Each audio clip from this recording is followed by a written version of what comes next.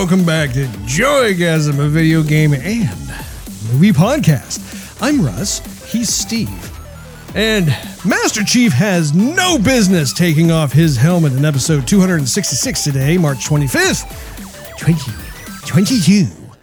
We are going to be getting right into our topic of the day, which is the Halo TV show reactions. On Paramount Plus. On Paramount Plus. Absolutely. Right. But before we actually get into the nitty gritty of things, make sure you obliterate that subscribe button. Maybe frag that notification bell. That way you will not miss a single episode of Joygasm, which drops once a week. Every week. Steve, we ended up watching the very first episode of the aforementioned Lohay. Right. Paramount Plus Halo TV show. This has been in production for a couple of years at least. I'm not sure exactly Paramount how long. Minus. Yeah. Indeedy Rudy. I guess high level thoughts from you, Steve. What did you think? I will say I like the action, Russ. They get right down to it. We don't really know what's going on, but things start to heat up pretty darn quick. They do. And you see a lot of stuff that you're used to seeing in the game, which is great. A lot of the sound effects, are there, and a lot of the voice, I guess, from like the elites and whatnot. Mm-hmm. So that's really cool. The models of everything are really good. Yeah. So action, I would say, is pretty darn spot on. Mm-hmm. That being said, though, Russ, where it kind of falters is, well, everything else. Meaning like the dialogue, the kind of just a little bit, kind of topsy-turvy kind of dialogue. And the dialogue, you say? Dialogue, Russ, and maybe some of the casting was a little off. Some of it was really on. Others were off. What about you? Well, no, I agree. No, I think that's great. Next point. Yeah, exactly. We are just... we're just Thank you for watching. Yeah. Have a good day. No, I totally agree. I think I've put together like just a little short list of the good, the bad, and like the ugly. Well, no, not the ugly, but just kind of like the like Twilight Zone-ish, which well, I'll get to in a bit. But no, I share your sentiment. I think when I was going into this, I, like many fans of Halo, have expectations, and we had read about some things that were amiss that were going on within the production studio that made me a little apprehensive, just because, again, this is a franchise that I have enjoyed since 2001, and therefore I'm a very, very big invested fan in this whole world that is Halo, as I know you are, Steve. Yes. Mm-hmm. But yeah, like when it came down to it, first off, I did like most of the production value that I saw. I mean, it felt like it was a show that had a respectable budget. I feel as though the action sequences, like you talked about, I was actually delighted about that. Because, right. I mean, when you think of like a TV show, especially when it comes to a show that's based off of a video game, it can go one of two ways, right? I mean, drastically. Yeah, like you either are going to go for the brutality, or you're going to go for just the pa-chew, I got hit and I'm going to fall to the ground now. And luckily that didn't happen at all. I mean, we saw mayhem. It was at times violent, but in a very appropriate way. And as a result, I ended up buying more into the show because I was like, okay, they're not pulling any punches. I mean, like they are, you are seeing limbs getting blown off. You were seeing people just being vaporized into like just a poof of kind of red smoke or something. Yeah. I mean, like it was very visceral and unapologetically so, which I think was really, really cool. Like a show like this needed to have that. Right. Another thing I really liked were the Spartans. I bought into the Spartans in general, where you see Spartan 117 as well as his squad, and the way they moved, the way they carried themselves. I would say they got pretty close to the mark. Like there were certain moments where I think some of the fisticuffs, like the actual like hand-to-hand combat, felt a little lightweight. Like I wanted to really kind of have more mass and feeling when it came to like, whether it was a punch that was being thrown or really maybe even some like Spartan kung fu type stuff. Like not straight up Wing kung fu. Chun. Yeah, like not straight up kung fu, but like in that vein. Like if you think of Christopher Nolan's Batman trilogy, right? Like they actually incorporated almost like their own version of hand-to-hand combat martial arts, right, which fit perfectly with Batman's suit and what he had to work with. And I think I would really like to see something like that in this show where it doesn't have to be too showmanshipy or last too long, because again, they're soldiers, they're designed to kill as fast as they possibly can. I just want to see more of that. What do you think about that? Yeah, they did show some of it. I mean, it was more so, I guess, Master Chief. I guess some of the others where, he was kind of ducking the gunfire, and then he would come up and just not what would have been just like a pistol whip, like in the game. He just took his gun and used it as a club, basically, for the elites, which is cool. And I don't know, I kind of remember him kicking a little bit, but definitely not any Bruce Lee, roundhouses or nothing, but basically doing what he could with a lot of oomph and gumption to like throw them around a bit, So yeah, I definitely see what you're saying there. I would have liked some judo, with the elites swinging their swords and stuff, grabbing and throwing them, tossing them around, WWF style. I think so WWF is a great way to book in what you're talking about, because that is more or less what I'm thinking about when it comes to the Spartans, where I'm not expecting roundhouse scissor kicks or anything like that from Spartans. Again, they're gruff. They are an unstoppable force, and therefore they're all about throwing down and tussling. Like if they get into that close combat where their weapons really are no longer a thing, out of ammo, they're going to be, man, basically it's like a knockdown, drag out, WWF brutal bar fight kind of thing. But again, it's not with Neanderthals like swinging wildly. They're like every single type of punch or kick or grapple they do is very much tactical and calculated. And we as an audience should be really feeling every one of those punches connect, right? You're like, just that slamming, and you're like, ooh, you really feel it, which I feel like they were in that direction. They were in the right direction, because quite often you and I were having, I think, those positive responses where I was like, oh my gosh, they went there. That was cool. Yeah. I think one of my favorite scenes was close to the end where they were the elites were invading the colony, and the more, buffed out Spartan, he's just walking up to this elite who's got his, saber out, and he grabs just like a metal pipe and was trading blows with this elite. Yes. And was smacking him in the face, just crude but awesome, right? And shields didn't even matter. He just was swinging on him, and then it looked like he impaled him, but he just got it in there, lifted it up, and I'm like, yes, let's go. That was awesome. It really was. Yeah, no, that I think that was definitely one of my favorite moments within the entire kind of battle sequence within the outpost that was there. Was like, again, I want to see them know what's around them, be able to turn anything they touch into a weapon. And that was very satisfying to see that. The performances, the bodily performances within the Spartans, because, they're totally masked up. You don't see any kind of facial emotion. But you could see that person was just like, get it, like. What I also thought was cool that they showed us is one of the Spartans grabbed a plasma pistol, or he picked up the weapon, the alien weapon. Yeah. I think it was a pistol. Wasn't it a pistol? I think he grabbed either both, because I remember he charged the pistol and and then splattered. Well, there was a plasma pistol that I think he picked up that he charged up and just went yeah. That was awesome. So they did give us a lot of stuff that I think we would hope to see, at least so far. I mean, there's a lot of stuff that, there's still out there. This is only just show 1. Season 1.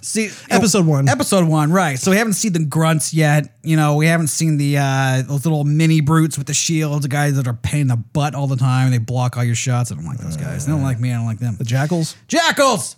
Thank you. You're most certainly welcome, Steve. But we did see like the battle rifle, the assault rifle. It even looked like they included like the commando rifle from the latest game. That's okay. Yeah. As far as I'm concerned, I want them to dole that stuff out. Sure. I don't want them to like show every single weapon because we know they're gonna. Right. The rocket launcher is totally gonna make an appearance somewhere. You know that they're gonna. If they don't do that, that's a big whoopsie daisy. Yeah. We got the pistol, of course. The pistol made and what I thought was kind of cool too is that they had this is kind of a small thing, but I liked it, which was they had the little zoom like in his visor, which is what you can do in the game, or at least most of the weapons you can kind of zoom up a little bit.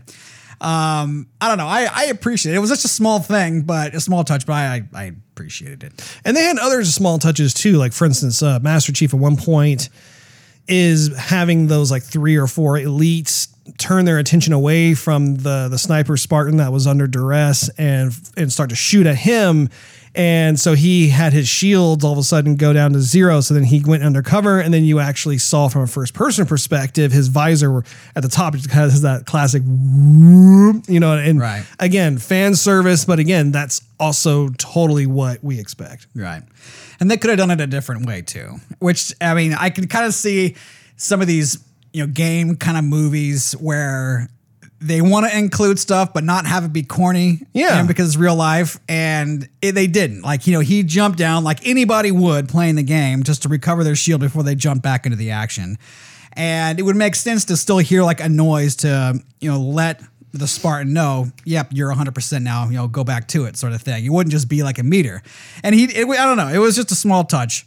But yeah, I enjoyed that. Yeah. And I think overall, like that whole opening scene was a great way to just start the entire season. It's something that gave, I think, a lot of us Halo fans something to kind of chew on and then allow us to then get a bit more into the exposition after that. When I think of first impressions, though, one of my favorite kind of openers, if you will, when it comes to the games, I want to say it was actually Halo 5. But it was the one where you had all those Spartans in the Pelicans. They were coming in hot, and then they skydive. They like jumped out of the Pelicans and were together, and they were basically skydiving down into, I think it was like the snow or something. And they were like breaking out their weapons as they were like just sliding down this huge mountain, and like you weren't even controlling them at this point. Like it was like this total in-game cinematic. And then eventually the camera like got around behind your Spartan. But I mean, it succeeded in completely hyping you up as the game. You're like, all right, let's get in there and do this. Like you were totally ready to go. So I feel like that game, I want to say it was Halo 5. I don't think it was Halo 4. Because I think it came out right around 2015-ish, somewhere around there. Does that sound familiar to you, Steve? Could be. I don't think it was Halo 4 because Halo 4, I mean, you were just kind of on these distant planets and, chasing the Forerunners, really. But Halo 5, you definitely had more, I guess, different landscapes, I guess, more of a variety that you were at. Yeah, I'm pretty sure it was the opener to Halo 5.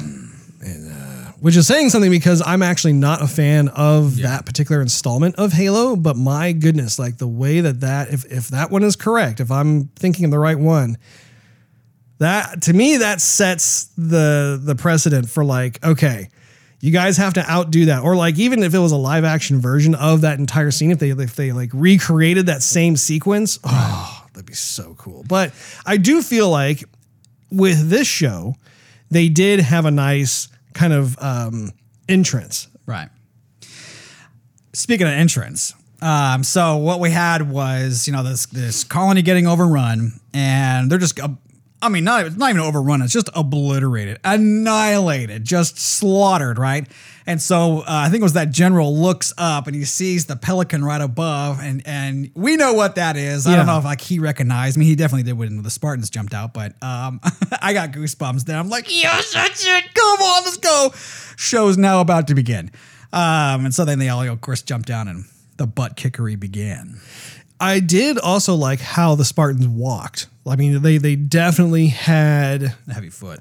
Heavy foot, but also a commanding foot. Like, I mean, again, so much of how they performed was through their body movement since everything was covered up. I mean, Sure. that becomes a bit of a challenge. I mean, even at least Batman has like this part of his face open so you can kind of sort of tell what's going on. But Right. anyway, Steve. But here's the thing, Russ, is the regular, like, normal people in the show are kind of hard to care about in a way. I don't mean that to sound mean. It's just that I want to know everything about Master Chief and those who support him. And I want it to be true to the game without, I mean, I guess some creative liberties can be taken, but just like a little bit. And I feel like they really took too broad a steps with it. And they're trying to make us care too much about these other people. Right. And as much as I want to, I just don't. I mean, I'm a big fan of Halo, and I'm watching it not for this girl, right? Quan. Yeah. But I'm watching it for Master Chief. And I think probably other Halo fans might feel the same way. Am I watching it for him or am I watching it for her? I mean, later on, they might just make her like, you know, a Spartan, however they do it. So, I mean, I guess the jury's a little bit out on that one, but so far they're really trying to make us focus on her, and I just don't feel it quite yet. Yeah, and honestly, that is listed under my that's what I call the deja vu, the good, the bad, and the deja vu. So the reason why I have this listed under the deja vu is I'm starting to see a trend, Steve. Are you? I am. If you think of the Mandalorian, you have Mando who comes into this care of Grogu. So you have let's for the most part a defenseless creature that is under the care of Mando. Sure, Grogu surprises us sometimes. Sure, it's right. totally understandable. He's not trying to steal the show. Not at all. But there is definitely a tandem relationship between Grogu and Mando, right? Which is very successful for that particular show. Right. At the same time, I also thought about the Bad Batch. Okay. And how in the Bad Batch you have a squad of stormtroopers who, they're edgy, they're independent, they have their own little personality types, and they're very good at kicking the proverbial buttocks. Sure. And in the show, they come across a girl clone by the name of Omega, who then goes with them on their ship and tag along. It's like this tag along type of trend that I'm seeing. And when it comes to the Halo TV show, my question is this going to also occur with Quan and Master Chief, where clearly they're on this Pelican, they've escaped from the UNSC. Who knows what kind of adventures they're going to be going on, and how long is this going to happen? Like, is he just going to drop her off somewhere and that's going to be it? Is she going to be around for the entirety of the season? Is she going to go into season 2? Like, there are certain questions that entered my mind when I saw this, just because this is a trend that I'm noticing, and I don't know if you picked up on that or not. Yeah, I did. So hopefully they give us something with it. Hopefully they turn it to something, dare I say, boring, into something that's like, okay, well, I'm glad I waited this long. Glad I didn't make an overall opinion because now it's cool. But they are taking a risk with the first show, having her tag along. I mean, maybe by show 3, if they did this and then she tagged along for something that the story was leading up to, then fine. But from the get-go, bit risky. It is risky, and to your point, it's because they have a number of characters that while we as gamers and fans of Halo, we understand their backstories, we understand their personas, that sort of thing. But at the same time, we also want to see what they do with them on like a TV platform. And so when you introduce a new character like this, it's like, okay, well, what is the significance of this character? How does this particular character enrich the lore Yeah. and the universe of Halo, because there are a number of other characters that have already pre-existed that make Halo what it is today. Right. Now, I will say, while we're talking about characters, I loved who they casted for Dr. Halsey. I think Oh that, yeah, no, for sure. Yeah, she was great. Yeah, I think that she looked the part. She acted. I mean, she was totally the personality of Dr. Halsey. Right. Had that kind of always aloof, not quite sure what her motives are, which makes her so interesting and whatnot. So I think that's good. And I had to remind myself too, this TV series actually takes place before a lot of the stuff happened in the games. Like, I think it actually takes place before even the first Halo game, because Cortana hasn't been actually made yet. That's true. I think this is a bit more, which is cool. I mean, like it takes place a little earlier than when we all got introduced to it. Well, from the game. I think you're right, because a lot of the military, the army, they think the Master Chief is cool, but they're not all on board. Like, towards the end of the show, they're all ready to obliterate him as if his motives were not pure enough already.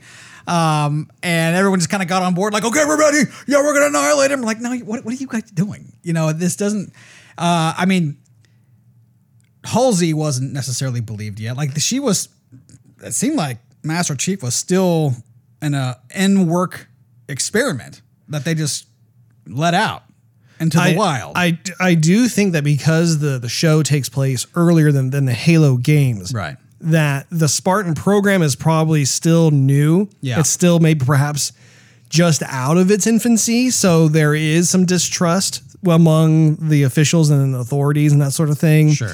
Dr. Halsey obviously is the brainchild behind the Spartan program. But I also think too, I actually liked, so you're talking about you're fast forwarding through to like the very end where you have the Pelican crash and Master Chief is on it.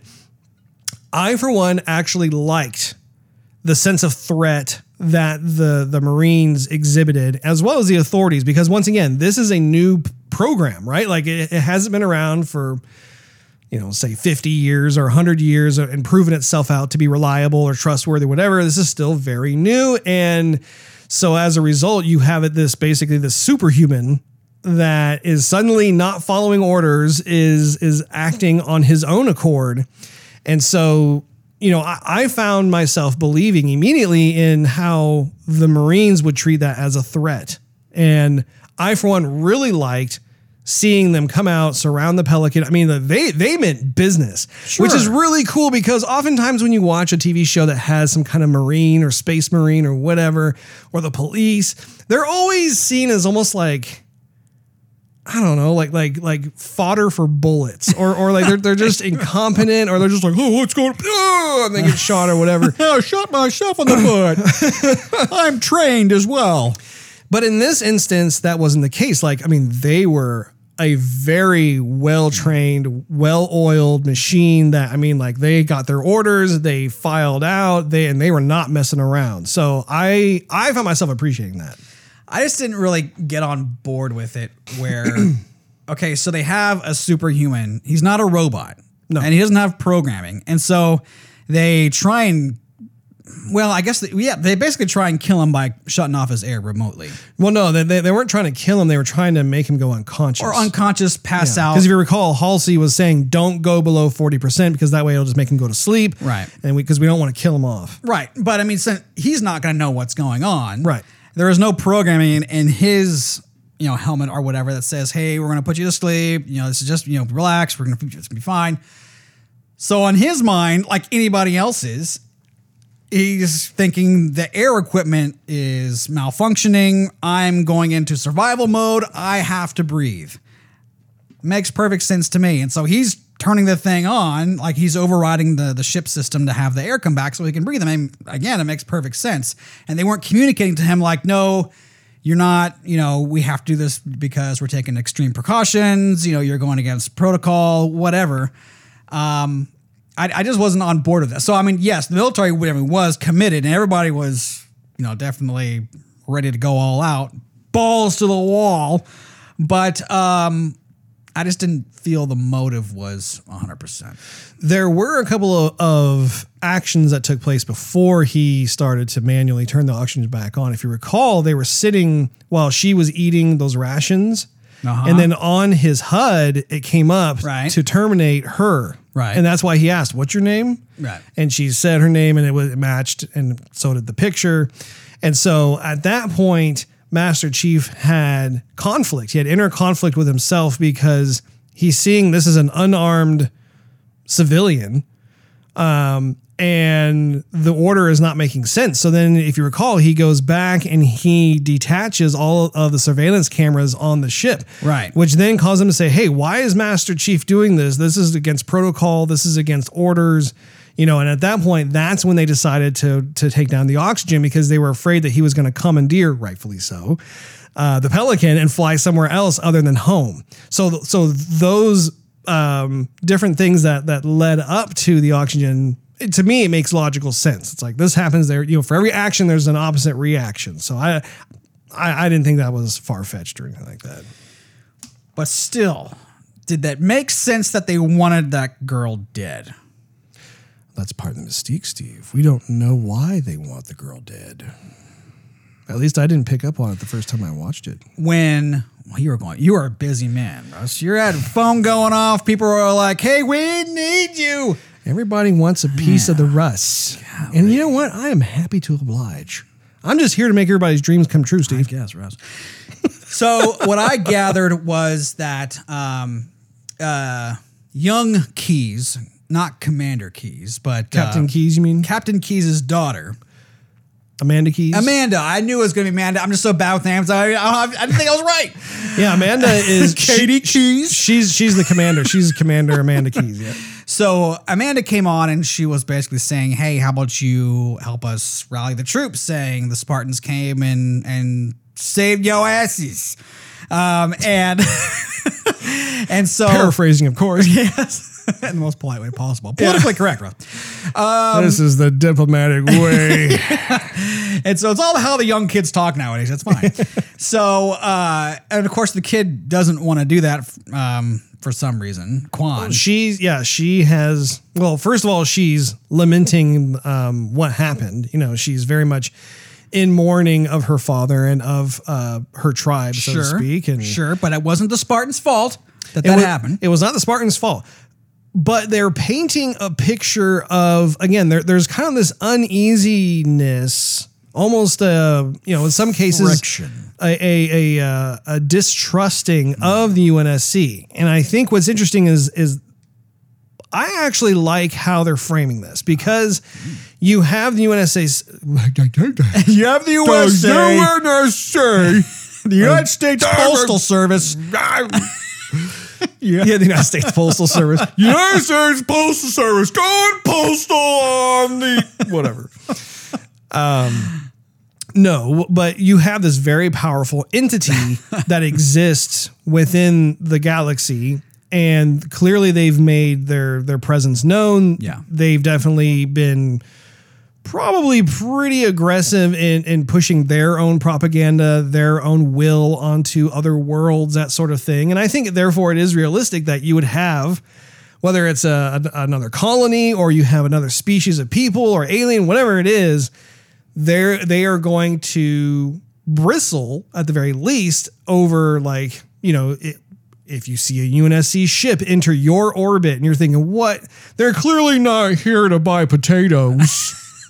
So I think that in her case, it was cool because we did see Amanda Keyes kind of fall into a bit of that propaganda mode, right? Where like she just kind of went on an autopilot of grandstanding and wanting to make the UNSC way the right way and that sort of thing, and how Quan really like just kind of saw right through that and in a sense called her out on that. And so then she had to recalibrate herself because she realized she wasn't dealing with someone who was a simpleton. So again, I think they're setting the stage for more of a mature, complicated type of intergalactic relationship where the UNSC is still somewhat new. They're definitely newer than when the games came out in terms of like the timeline.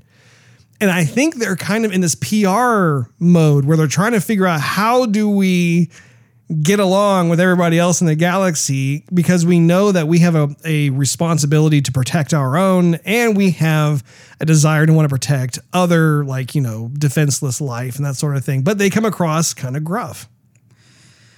But they don't come across like they're conquering, right? And so, I mean, they definitely come across as trying to protect or to police, but not to execute and not to conquer.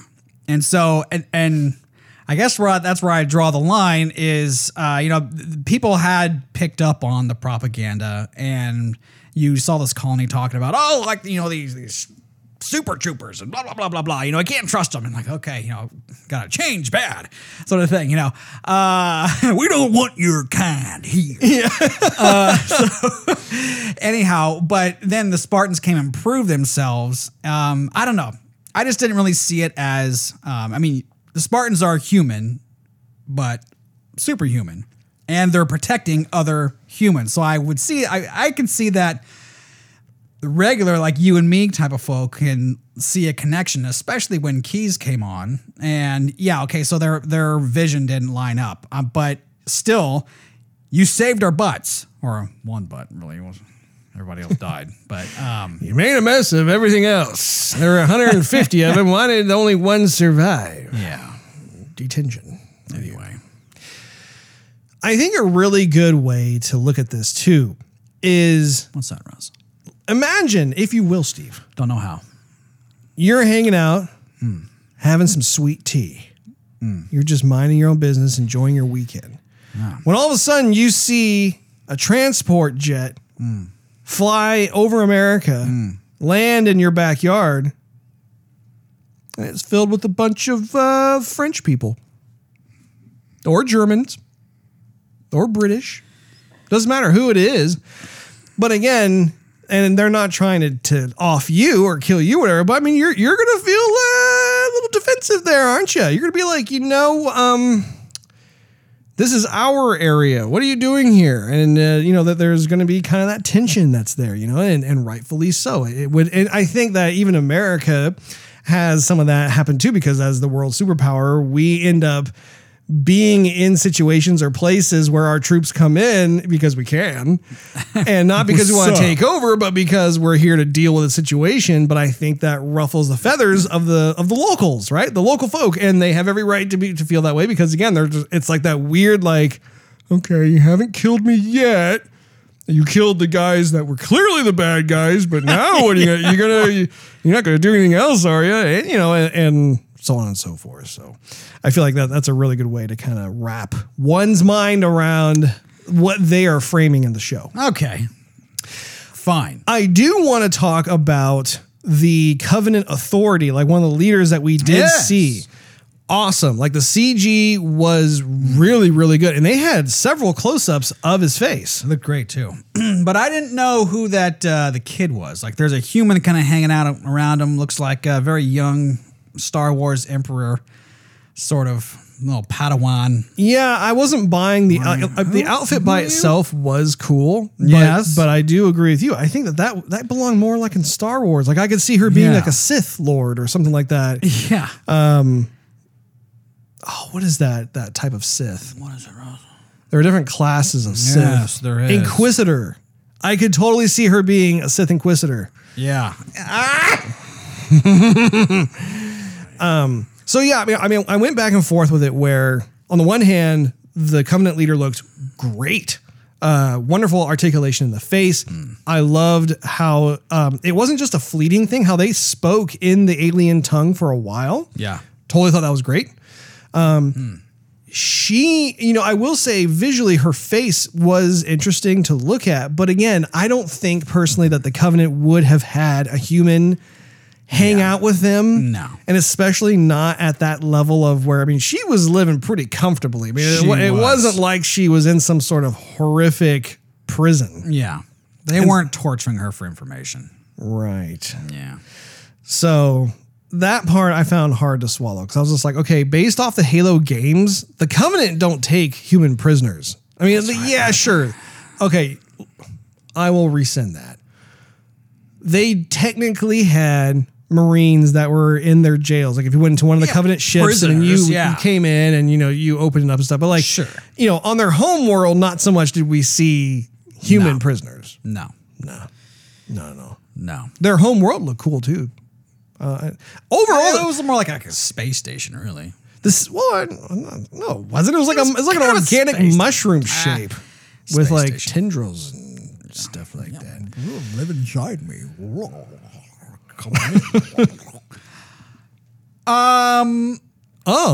Master Chief took off his helmet, Russ, in episode 1. He did. And we're forever going to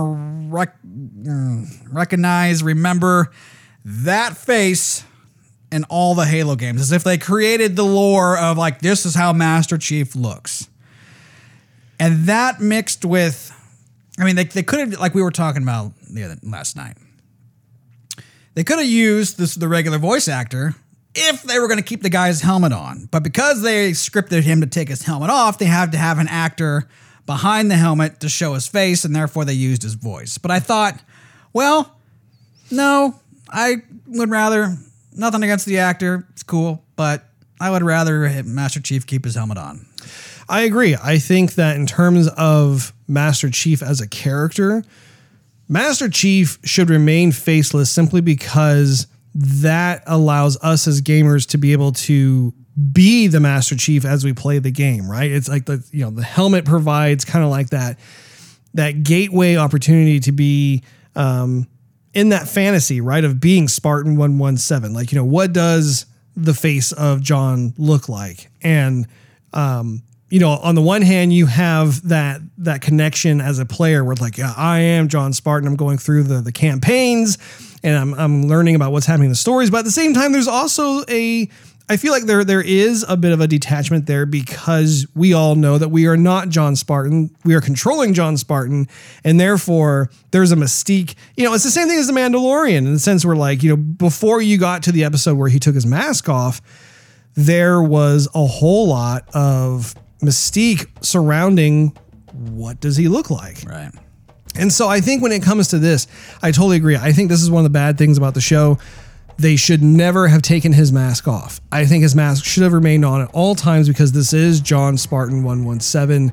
This kind of thing doesn't happen. I know that there are certain trailers, and even like at the end of certain Halo games, where if like you beat the game on Legendary, they show him back at headquarters, and his armor is coming off, and like they give you like a little tease, where like as like the helmet comes off, you briefly see like his face or whatever.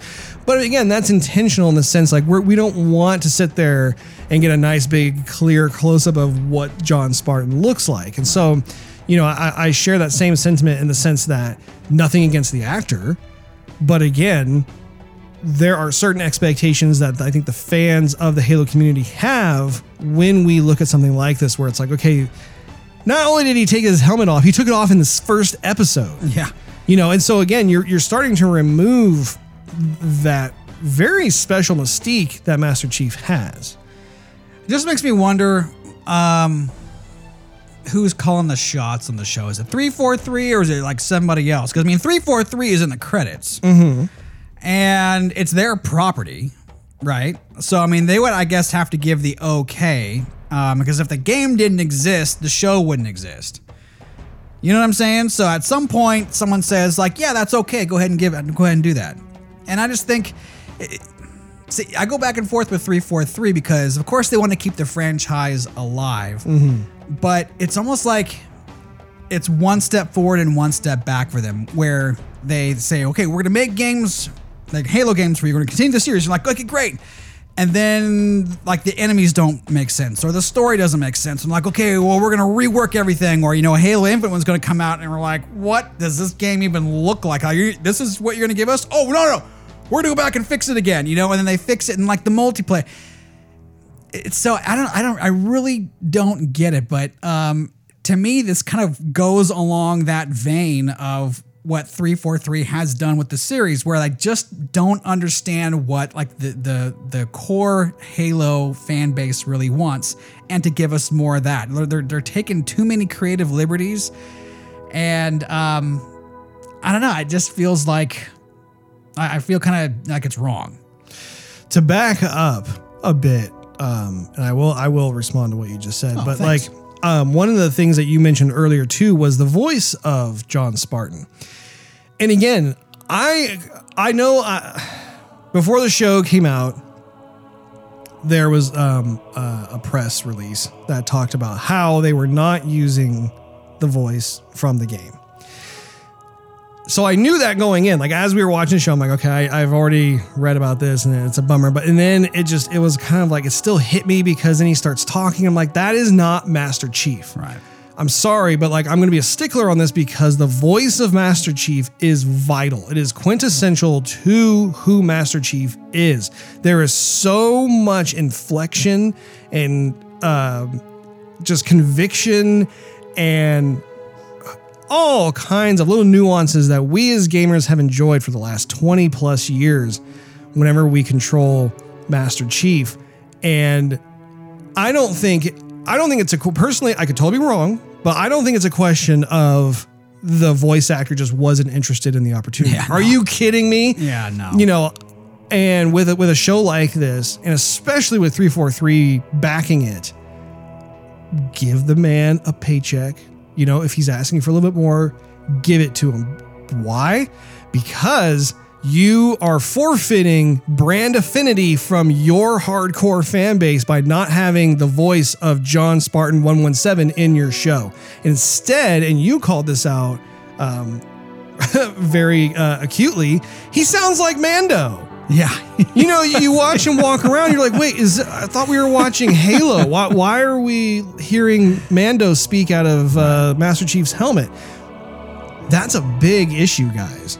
That's a huge issue because, once again, that style of voice has already been trademarked and conditioned to be expected to come from The Mandalorian. You cannot copy something like that.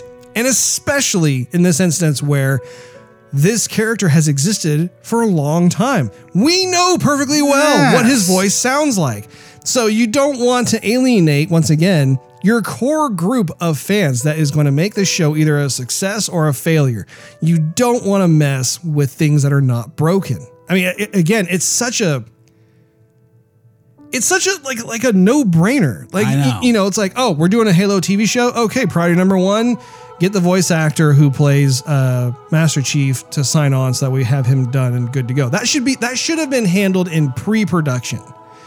So again, this is not like any disrespect to the actor that they hired, whether it's the guy who's portraying Master Chief or if they got someone else to do the voice. I have no idea, but I mean, I assume it's the same guy.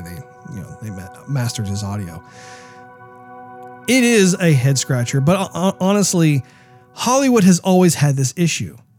It's the weirdest thing. And I think part of it has to do with the narcissism in the industry where they think, oh, I clearly as a creative know better how to make this world even better. And therefore I'm going to decide that this, and this happens instead and just unilaterally completely alienate your fan base because you were not humble and respectful toward the source material. It's so easy to make something like this a success based off of what is already there. You don't need to go in there and muck everything up. So I'll get off my soapbox on that. That's good, Russ. I feel clean now with all that soap. Is it cathartic, Steve? Yes. Hashtag source material. I like that, Russ. Indeed. What else do you have to say, Steve? What did y'all think about the voice, though? I mean, are you with us? You like it?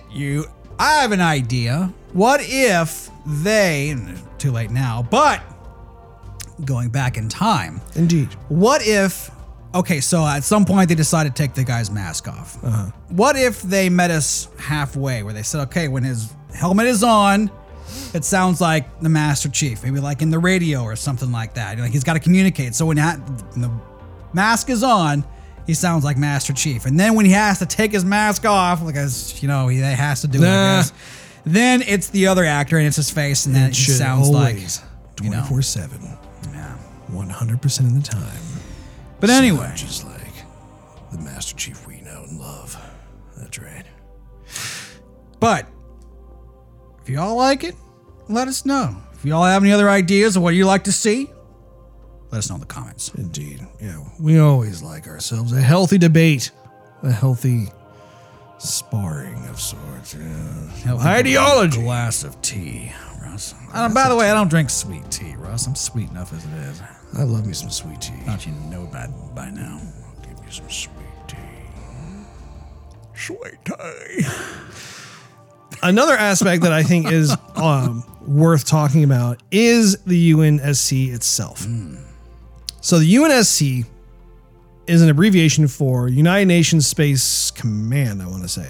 United Nations Space Command. So that means that you have representation from all the different countries of Earth, Sure. right? You know, they all are a part of this, you know, again, it's like a UN kind of set of a situation. So therefore, you expect to see all kinds of different folks who are there, you know, voicing their opinions, calling the shots, what have you. And I feel like the show did a good job of actually kind of showcasing that ecosystem that exists on Earth with regards to the UNSC. At the same time, I am going to be critical of the OG characters that have already pre-existed within the games. And what I'm talking about is Captain Keyes and Amanda Keyes. Yeah. In Halo lore, it's talked about how Dr. Halsey basically hooked up with Captain Keyes and had Amanda. Amanda Keyes is the daughter of both Dr. Halsey as well as Captain Keyes. Oh, yeah. Nice. Space romance. So again, I want to be perfectly clear because this is something that can easily be shut up. This can easily be misconstrued. And so I want to be surgical about this, okay? Yeah. So the actors themselves that they hired, I like the actors. I think they act really well. I think that there's actually a lot of quality that's there. However, I'm also a stickler for being someone who is stays respectful to the source material. Once again, hashtag. I am a creative purist in that regard. So that means that if I play a game, and not just one game, but I'm playing multiple games that shows Captain Keyes as a Caucasian male, and I have been seeing that for the last 20 plus years, and I have been watching also as Amanda Keyes is also a Caucasian woman with black raven hair, that should then carry over into the TV series. And what kind of creative decision they have made is they have decided to actually change up those types of ethnicities with these characters. And again, it's not a huge deal. I don't necessarily view it as a deal breaker, but again, for me personally, if you have a world where they have these characters that have been around for a very long time, it's like there's no excuse for it. Even in the cinematics, like if you watch the 343 cinematics of like the Master Chief Collection, right, where they go through, or you play Halo Wars and you see those like super hyper realistic cinematics where like the people almost look like live action. They have looked a specific way this entire time. So why they decided to deviate from that, it's just jarring. It's like, why would you why not, in my view, create brand new characters? Create new characters for these actors to play, because once again, the UNSC is a huge institution. Sure. It's not like it's like this little like, it's a clubhouse with a couple of people in it. It's not that way at all, but like I, for one, would really love to see those exact same actors actually portray these new installments. Like, like you talked about earlier about Kwan and wondering like, okay, does she have any kind of long-term significance to the story? But simply because you want to be able to see the other characters from Halo that you already know and love. So therefore, if you're going to spend time with new characters, then you need to make sure that they actually have a purpose for being there. And I think that plays in really well with what I'm talking about, which is like, I would love to see them play some of these newly introduced characters within the UNSC, especially considering the fact that the story takes place before the games do. Does that make a lot of sense to you? Yeah. Yes, Ross. It makes a lot of sense to me. I mean, like, and that's the thing is like, I don't want people to think that like I'm coming down hard just because they look different or anything else. It has nothing to do with that. It has to do with being a creative purist based on what the archetype was originally and then move on from there. Right. Well, I think last night you were saying like, oh, that's Johnson. You're like, Yeah. Hi, I'm Keyes. Like, oh, not Johnson? Oh, I totally did. I got super excited because when I first saw who was actually playing Captain Keyes, I thought that was Sergeant Johnson, and I was like totally elated. I was like pumped to see Johnson, but it wasn't. And I'm like, and now I'm wondering, are we going to see Johnson or not? It's going to be like some pipsqueak. Hey, Sergeant Johnson here. I know. Well, I mean, and I could even use that as an example too of like, what happens if they introduce Sergeant Johnson and he's white? Or he's Asian. Yeah. Or I mean, you're just like, no, Sergeant Johnson has an archetype. Like we all love ourselves some Sergeant Johnson, I know what the ladies like. And we love that. Like again, there are so many different characters within the world of Halo that like I think I could speak for all Halo fans when I say like we are clamoring to be able to see them rightfully represented in this show. Would you agree, Steve? I would agree, Russ. 2 thumbs up. 2 thumbs up. Oh, there we go. 2 thumbs. Now the camera sees it. Indeed. Yeah. What else you got in there, Russ? What else we got to talk about? That's about all the main points I wanted to make, Steve. Again, I think the production value of the show is good. Yes. I don't get a sense of it feeling like it's low budget. I do like the idea that there is some kind of bond that the squad of Spartans have. Where like, if you notice when the UNSC was losing their poop and we're saying, if you'd have to kill, Spartan 117, you do so, and then Dr. Halsey privately speaks to the other Spartans and say, protect John Spartan and stuff like that. There was absolutely no pushback whatsoever from the Spartans because they know, they understand, they are part of the Spartan program. I really like that because it harkens back to Halo Reach. Right. And I think that just about all of us really love the dynamic of that squad type of relationship, so that by the time you get to the end of the game of Halo Reach, I mean, you're totally, you have forged these bonds with these unique Spartans unto themselves. And that's what I think about too, is like, when I mentioned about how like there are opportunities to have new characters be introduced, how about the Spartans? Right. Just because we have John Spartan, he's not the only one. There are all these other Spartans that exist within the Spartan program, and that's where we get to have brand new characters be introduced that hopefully, if they are created in a thoughtful manner and not just some sort of vapid, surface level kind of stuff, I'm all for that. Bring it on. Like I would love to be able to see that. And I think that's what Bungie did so well, is like in the story of Halo Reach, they really made it a point to explore what would it be like not to have just one Spartan, but have a group of them, which was new for us at the time. Right. But then by the end of the game, I mean, to this day, people still love all those characters. Right. And I think it's the group that we have now, I mean, is that going to be like our noble team? Can we call them that, maybe? I don't think it's necessarily going to be classified as noble team, but I mean, I'm sure they'll have their own name for the team itself. And I hope that we get to see, maybe not in this season, but as it goes on, I'm sure we'll see Cortana somewhere get introduced into this season. Cortana, yeah. But hopefully, like within season 2, season 3, whatever, I want to see more of these Spartans be able to have a presence and build those relationships. Right. I guess what I really wanted to see and hope to see, going forward, is a mix of 2 things, which is 3. What we have now for the action, because it's high budget and it's definitely cool. We both agree on that. But I also want to see some of the heart that was in the Halo commercials that we used to have, like for Reach and Halo 3. Yeah. And if I can find those, I'll send them to you. Maybe you can put them in the comment or the description or something. Indeed. And then thirdly, I'm trying to remember the guy's name, but around that time he made like a real looking battle sequence with brutes and like not the Ravager, not the needle gun. I guess maybe it was the needle gun, but you know what I'm talking about, where it was the brutes. The Spartans were running. They had like the spike grenades. They had the Banshee, and like it was low budget, but it was still freaking awesome. Yeah, I want to see those 3 factors in the episodes coming up.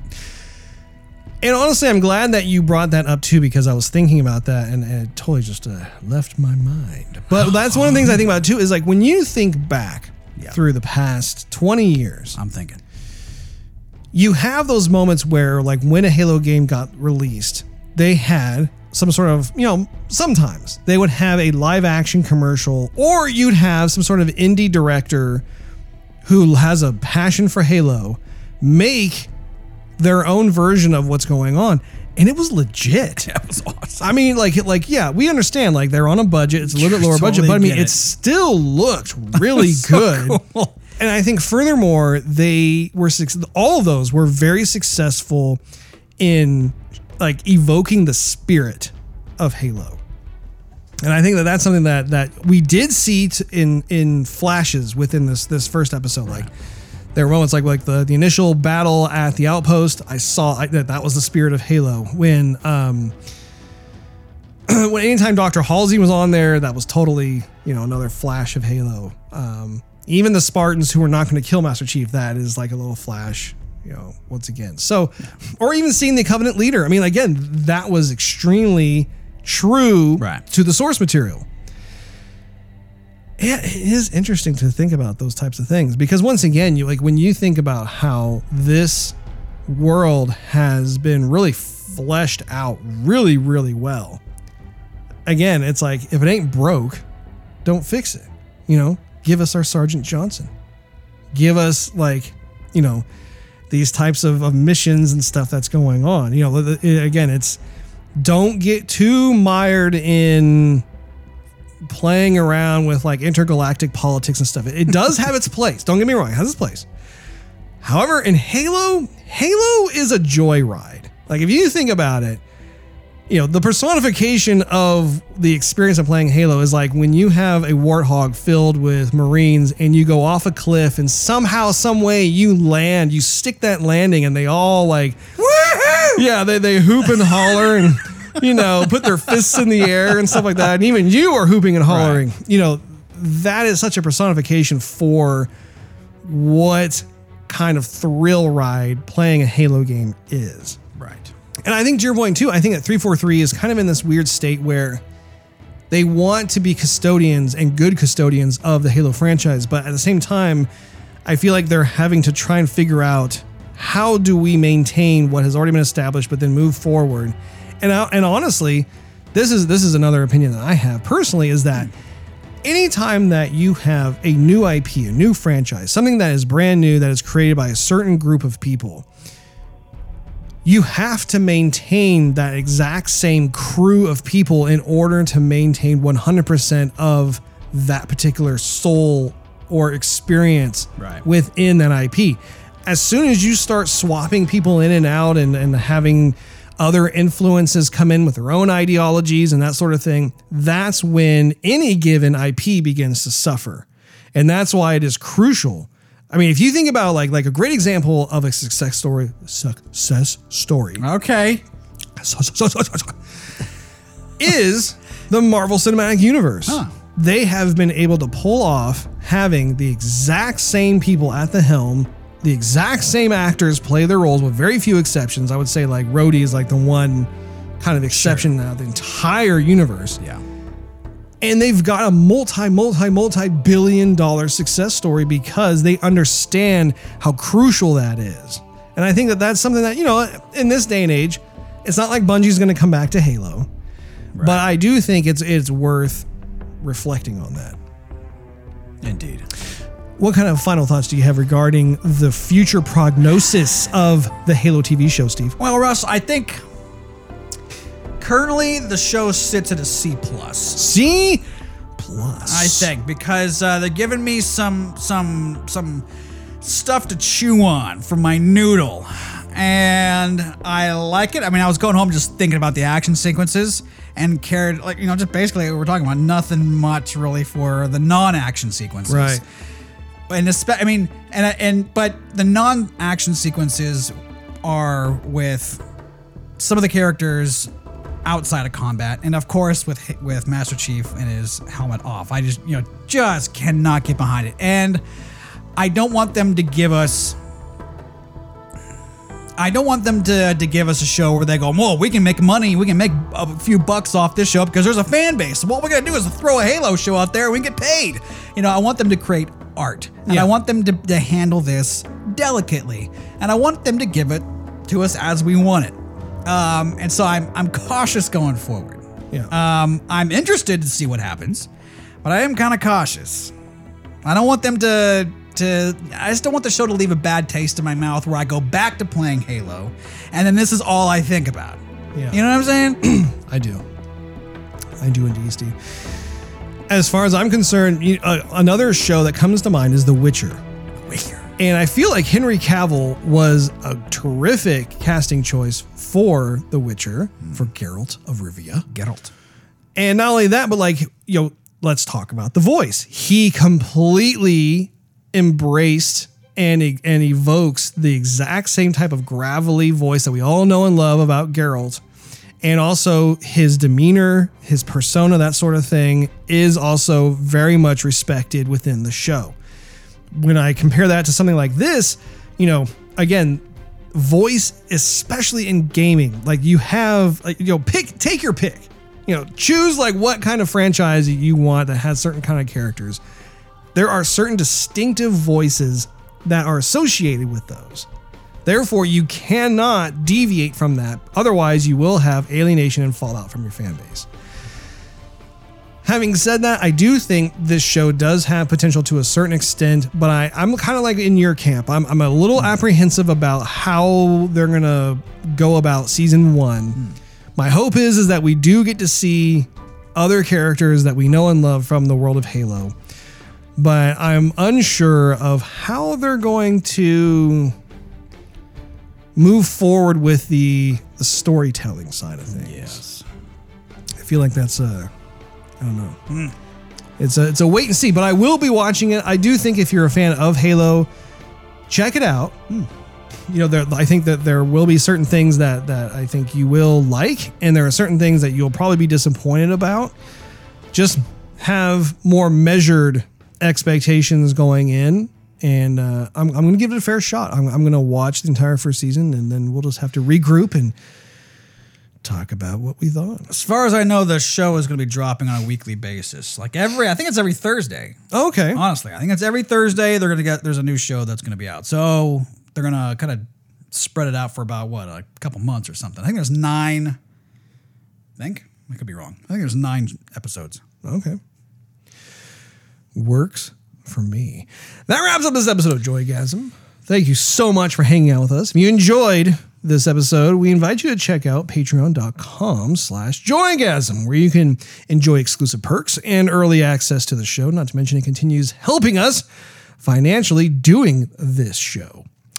Also, make sure you press that subscribe button and click on that notification bell. That way you will not miss a certain specific episode of Joygasm that drops once a week every week. And while you're at it, do a search on social media, your favorite one of choice for @JoygasmTV. We're on just about all of them, and so you'll be able to enjoy a lot of behind-the-scenes pics and all kinds of mischievous nonsense that we like to put on there. Yes. And last but not least, do a search for us on Twitch for @JoygasmTV. You'll see us stream our gaming adventures live every Wednesday night at 9:30 p.m. Central Time. And next week, we are going to be talking about Elden Ring, which has been completely dominating my poor soul for the past couple of weeks. It's a brutal one, and we can't wait to talk about it. So we will see you all then.